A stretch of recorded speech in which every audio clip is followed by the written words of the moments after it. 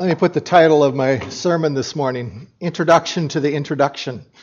Let me explain that. As many of you know, I was gone a couple Sundays there, but in between there, I attended the National Free Church Conference held in Vista, California. And I was at that event about a day and a half into it, when all of a sudden it just kind of came over me, and I really believe it was the Holy Spirit said, Ken, you need to change your sermon for this week, this coming week. And I recognized that I think it was him that was speaking. And the conference was really a refreshing time for me. It was learning. I'm one of those guys where when I'm stimulated mentally and just stuff was coming kind of like a fire hose toward me, that actually refreshes me in one sense. I know some people that's not them, but it is for me. And when I think back to that conference, it was challenging, but I think I would put other words there as well. One word was, it was disturbing. It was encouraging. It was even hopeful for me, I think would be words that would fit those 3 days. But it was out of those words that I want to give you a piece to this conference, which I believe applies to us as a church. And I think it actually does set a step toward where we're going to go. We're going to be looking at our values, what we value as a church here starting next week. But let me give you a couple pieces to that Free Church Conference. First of all, a new president was elected. And a lot of you are going, Free Church, what is that? President, who was that? Well, his name is Kevin Campillion, new president here. He actually grew up in Thief River Falls, Minnesota, University of North Dakota, Grand Forks there. And he comes from within the denomination. And it's a bit unique in that he came out of the Reach Global area of the Free Church. If you don't know what that is, it's the missionary arm of the Evangelical Free Church. He was the international leader for the Africa division for the last 9 years. Kevin has also had, though, experience in pastoral ministry and leadership beyond missions. He was in San Jose, California for 12 years at a large church there. He was in Pleasant Valley, Winona, Minnesota for 11 years as well, from 83 to 94. But I don't know if you realize even some of the nuances, though, even of the denomination. One of the distinctives of the Free Church is that the Free Church really is not a top-down organization, meaning that the leadership is dictating to the local church kind of how you're supposed to do things in that sense. It's very much of a hands-off process for the leadership of the Evangelical Free Church. But one of the aspects of the Free Church, and you go, why a denomination? Why do we even have that? Well, one of the purposes of the denomination is to start churches. Matter of fact, I want to put the mission statement of the Free Church on the screen. And let me go to that first slide, and it's this. We exist to multiply transformational churches among all people. That's their mission statement. And as a Free Church, they're looking to go globally on that and understand they're looking to plant churches in Europe, in South America, in Asia, in Africa, all of those that they're looking to begin churches like ours that would represent and share the gospel of Jesus Christ. But they also have a mission statement for the local churches that are raised up. And here's what it is from that they would espouse to. Our churches aim to be communities of Christ followers who treasure Christ above all else and create life-giving environments that multiply disciples. So as they look at the churches within the denomination, they want every local church to be establishing a community of people who loves and treasures and follows Christ above everything in the world, and to have local churches that would be committed to the multiplication of disciples. Now understand, within the Free Church, more and more churches are really wrestling with that last phrase of the church in terms of multiplying disciples. And I really think it's a good thing. To raise up, understand that that is really the heart of what a church is supposed to be about. And there's a term, I want to give you that term, one that we've used. Deanna, you want to grab me some water? Whenever I don't preach for a couple of weeks, it's always the first week back. But it's the term that we've used around here, disciples who disciple. Now, we need to be captured by what that means. That we want people, us, as a body of Christ, to be committed individually to make disciples, to become trained and equipped, to be followers of Jesus in such a way that we are helping another person becoming and getting to know Christ and becoming like Christ. Kind of the picture that I've used a number of times in a statement. What we're doing is we're helping people who are far from God, and we're walking with those people and helping them become like Jesus and love Jesus. That's discipleship in a nutshell. We want people to be working with people where they're coming to know Christ and becoming more effective for Christ. I want to put a quote from the new president on the screen. And this is what he said. Disciple making is not a program. It infiltrates programs. It's not a unique calling for a specific few. It's Jesus' calling for all of us. I think that's a critical statement. And understand this conference here was saturated surrounding that idea. Over and over again, they were pointing to the Great Commission of making disciples. So that's where, in one sense, it was affirming to me, challenging, and at times, I have to be honest with you, I felt really guilty, even in my own life. And I think that was probably the Holy Spirit. But here's what I want to do this morning. I want to give you some summary points surrounding discipleship from that conference. And these points are from various speakers in the conference. Now understand, oftentimes we would spend 15, 20 minutes on just one of these statements or these points. And so today we're going to be flying high a little bit, but if you're taking notes, you can follow along. And the first one, it's one of the guys said this. In our churches, it needs to become normal that every Christian is to be a disciple maker. And the challenge is that for too many people sitting in churches, they don't view themselves as a disciple maker. Listen closely. Too often, people point to pastors or teachers or specific leaders within a church and they go, that's their job to make disciples. Matter of fact, Steve here started this week. Last Sunday was the first Sunday. And we welcomed him into the congregation. But do you know what's going to happen with a number of parents as they look at Steve's role coming in? Steve's going to be put in a little bit more than half time toward the youth ministry.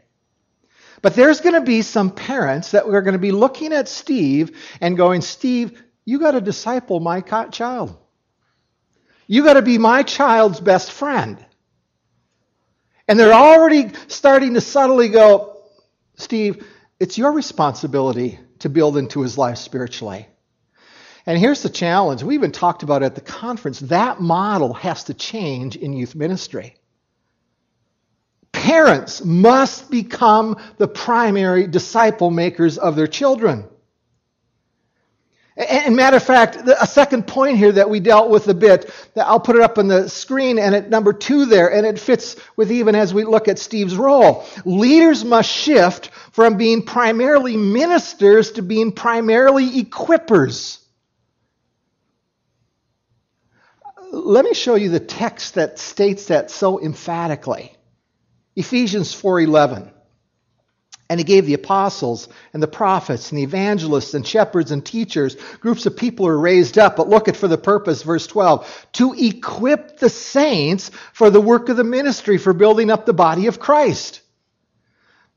Till they all attain unity, till they grow up. But understand this, is that really the leaders within a church are to be the equippers. You, the congregation, is supposed to be the ministers.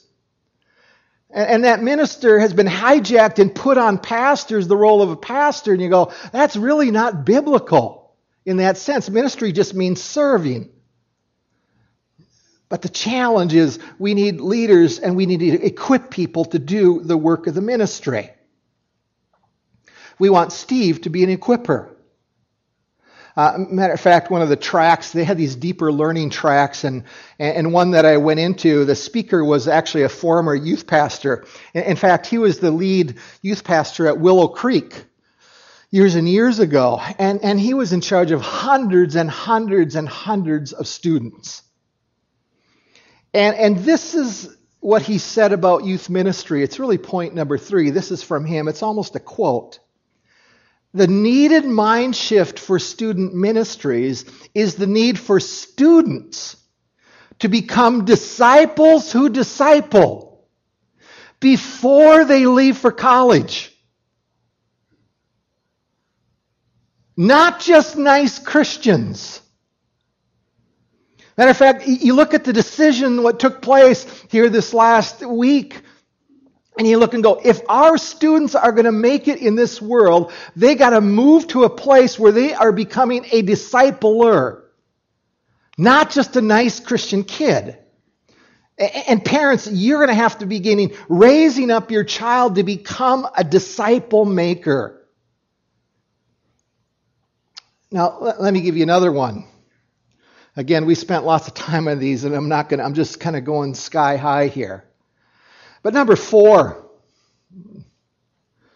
people will stop looking to be, the quote was, breastfed by the senior pastor, by the preaching pastor.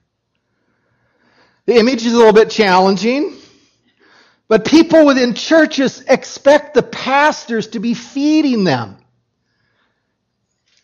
In the technical sense, yeah, we do, but there's more of an equipping aspect that needs to go on. And one of the things that was said over and over again is that we've allowed immature people to stay immature in a church. And even, I remember he was kind of getting excited and he goes, people have come and they come to him complaining because my pastor's not feeding me. And you know what his response is toward those people? It's not his responsibility. You need to learn to feed yourself. See, the challenge is that we need to be equipping people to be learning the Word of God, but it's not just on Sunday morning. Matter of fact, the North American Church over and over again has demonstrated the fact that good Bible teaching on Sunday morning has little correlation to do with where people's maturity is at. It's the rest of the week of what's going on there that really determines where people are at spiritually. You know what? There is an abundance of studies out there on the net. So we must equip people to feed themselves and feed with discernment. One of the speakers, Jeff Vanderstelt, he pointed out that when he works with other churches, he's a pastor. He works with lots of different churches. He actually took over the church, if you know, Mars Hill in Seattle, Mark Driscoll's church. He actually took that. It's a church that imploded, went from 4,000 at that campus down to 600. And Jeff has come in to be the pastor at that church. But as he goes around the country and as he speaks to people about discipleship, one of the things that he points out is that lots of people are getting and doing Bible studies in churches. But they're doing Bible studies without intentionally discipling people. Matter of fact, he put a quote.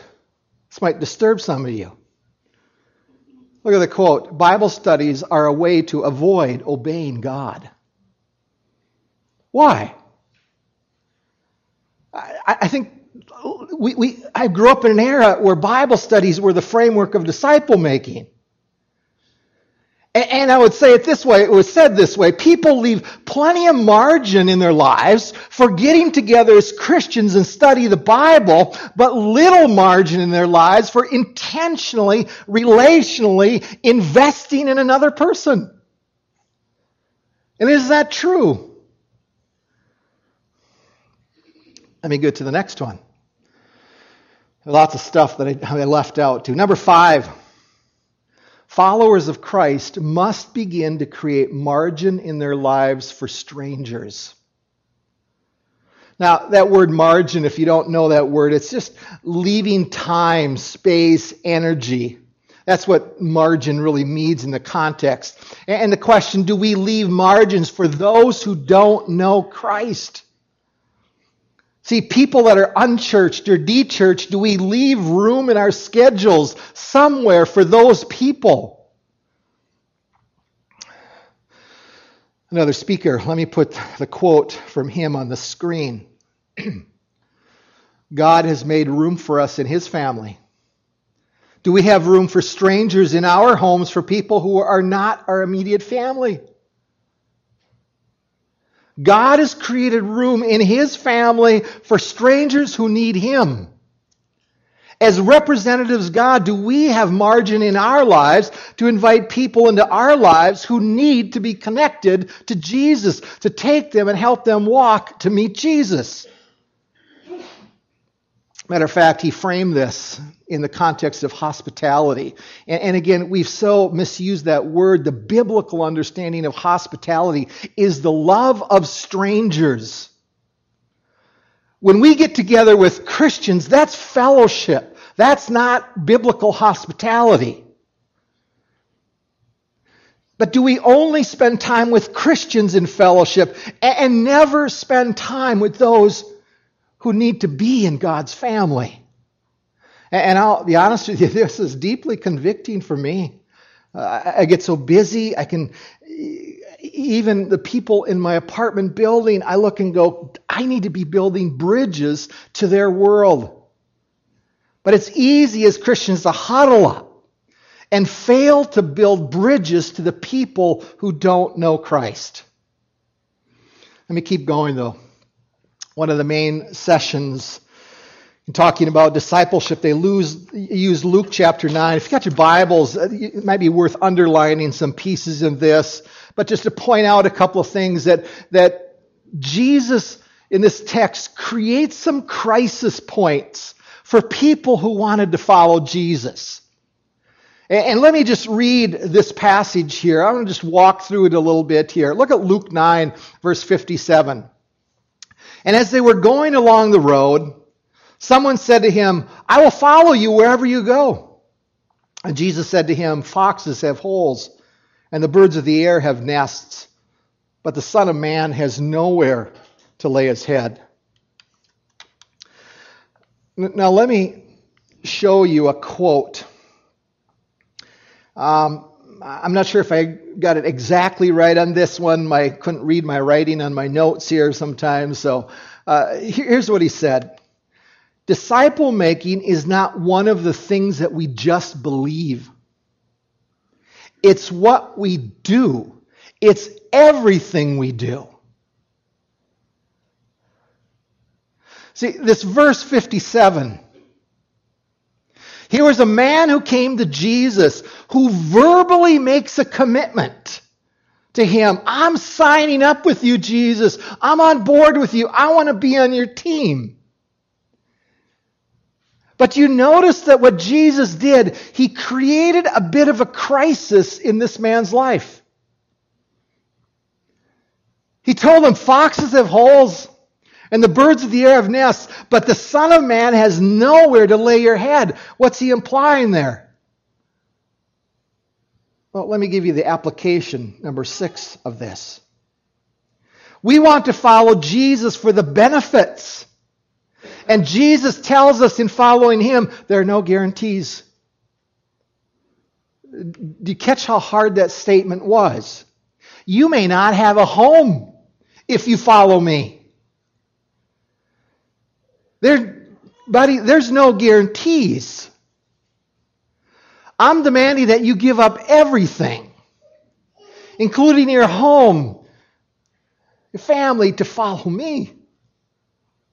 We really don't like when Jesus makes these statements, do we? You know what we do usually? We try to soften it a bit. Jesus didn't really mean that, did he? Let me give you a quote from the speaker. The speaker on this one was Crawford Loritz. We want to add Jesus to what we are doing, but we are called to follow him where he is going. See, this is the picture. We decide where life should go, and then we invite Jesus to walk that path with us, kind of arm in arm. And Jesus is saying, no. He's saying, what you're going to have to do, Ken, is you got to walk behind me. And where I go, you go. It's not with me in the sense where I get to decide what my goals in life will be. He's saying, buddy, you got to give this up. You got to follow me. Let me keep going in the text, verse 59. To another he said, follow me, but he said, Lord, let me first go and bury my father. And Jesus said to him, leave the dead to bury their own dead, but as for you, go and proclaim the kingdom of God. Again, another verse that we just don't really like. Now, I understand there's kind of a colloquialism here. There's a cloaking of something. But first recognize in this is that it's more than likely that this guy's father hadn't died yet. Otherwise, he wouldn't have been there. Okay? So, it's likely here, and if you look at the commentaries, I checked this out, it's true. This man was more likely, it was the last year or two, his dad was getting really old, and kind of at the end of his life. So the essence here is that he was putting off following Jesus until it was more convenient, until all of the details of life had been worked out. And for us, it's, okay, I'll follow you when I'm successful, or when I get enough money, or when I hit retirement. Look at verse 61. Keep going. Yet another said, I will follow you, Lord, but let me first say farewell to those at my home. And Jesus said to him, no one who puts his hand to the plow and looks back is fit for the kingdom of God. See that last phrase? I don't know if you realize when they were plowing, it would be oxen and a single plow. But what they would do is they would line up. There'd be a tree out there, and then they would keep their eyes on the tree or that marker down the road. Because if they look back, what would happen? Well, the oxen would just start, and the furrow would just go all over the place. That's really the point that Jesus is saying, is that when you look back, when you get distracted by looking back, and those things become important, guess what happens? You don't follow me. See, so taking care of his father, going to tell his father goodbye, for us, see, it's kind of a challenging issue here. And it's pretty hard for us. Number 7, here's how it was stated. Following Jesus will create a crisis of who and where we give our supreme love. Our supreme love. Let me give the issue below the surface here. This is a giving to that which is good, to giving to that which is of supreme best. Our families are good, but Jesus is best. Now, I'm not talking the giving here. I'm not talking about money. I'm talking about time, energy, emotional effort. Good versus the best. See, we talked about these crisis moments in following Jesus, and Crawford Loritts, I don't know if you know who he is, but he's an ex-Campus Crusade guy. He's a pastor in Atlanta area.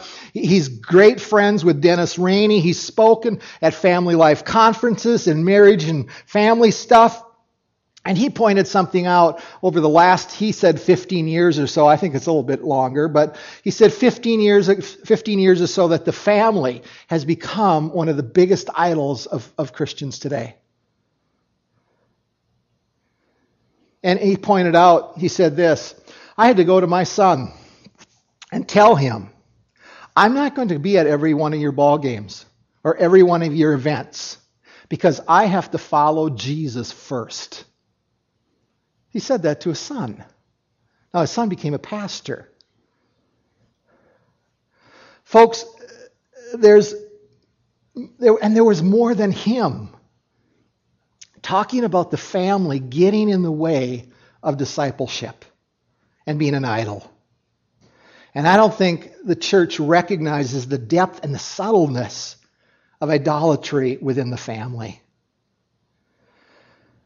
But he kind of pinned it and he dug to an important question. And I want to put that on the screen. Crawford Loritts said this, ultimately it's this, does Jesus have my heart? Does Jesus have our hearts? Not just half a heart. Does he have our full hearts? And you go, well, what does that mean?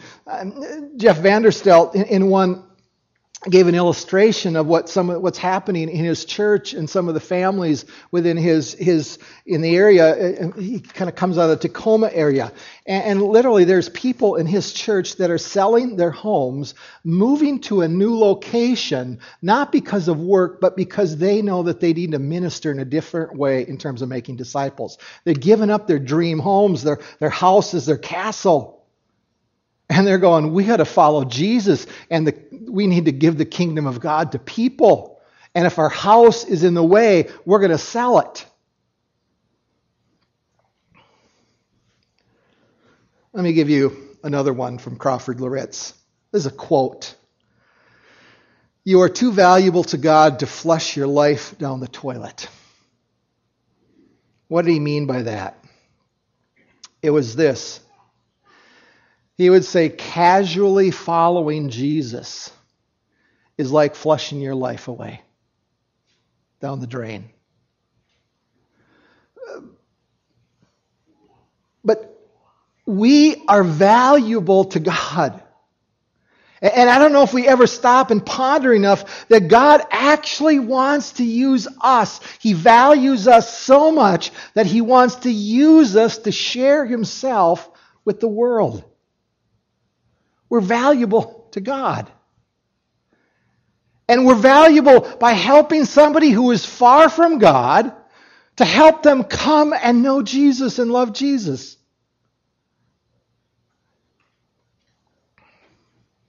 Do we believe that we're valuable like that? Here again, one of the speakers pointed out, it wasn't Crawford, it was somebody else.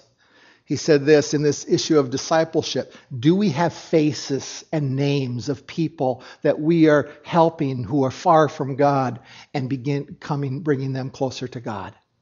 Do we have a name and a face to it? And as I listened to that, I go, Holy Spirit was going, Ken, Ed. He put that name in my mind. It needs to be one where I need to be more intentional of helping him come to at least be confronted with Jesus. So here's the challenge I think I would ask you to, would you pray? And ask the Holy Spirit to give those people in your mind. Who are those people that are coming to your mind where you need to be more intentional of having them meet Jesus? Now, some of you are going, yeah, but I'm not there yet. I don't know if I'm far enough along in my faith. I can't do that. We keep thinking of the reasons why we shouldn't. And folks, here's the reality. When we get involved with intentional disciple making, helping others move toward Jesus, do you realize that actually it grows us much faster? It moves us. We have to trust God. We don't know the answers. We have to pray for discernment. We have to do all of those things. And it forces us to grow up even faster than we normally would. So pray for people. And it forces us to trust God and walk by faith. But let me give you one last quote to kind of wrap it up here. This is from Jeff Vanderstelt, and it fits really with where we're going here, I think, next week. And he said this: disciples don't go to church. We are the church. I mean, he went on for a lengthy period of time going, we have so used words wrong. He said, words matter. And if you get up and you go to church, he goes, that is an unbiblical statement. Because we are the church. We are the church. And the church is about gathering together to worship. Yeah, we gather at a spot, but we don't go to church because we are the church. And the church is about making disciples, helping people move to meet Jesus in some way. So here's the challenge, even for the week. Nancy, if you want to cue that up, I think we'll play that. We have 4th of July coming up. And I think as we walk through this week, maybe to say it like this: we need to be the church and make disciples. Help people. Meet people. Look at the 4th and those opportunities to help somebody who is a little farther away from Christ, to help them move toward Christ. There's a song I came across. We actually sung it at one of the churches last weekend. And I think as we play this, just kind of recognize, look at the words and go, is this me? Use it kind of as a reflection time and see if this is us in terms of surrendering to Christ. Go ahead, Nancy. Let's pray. Father,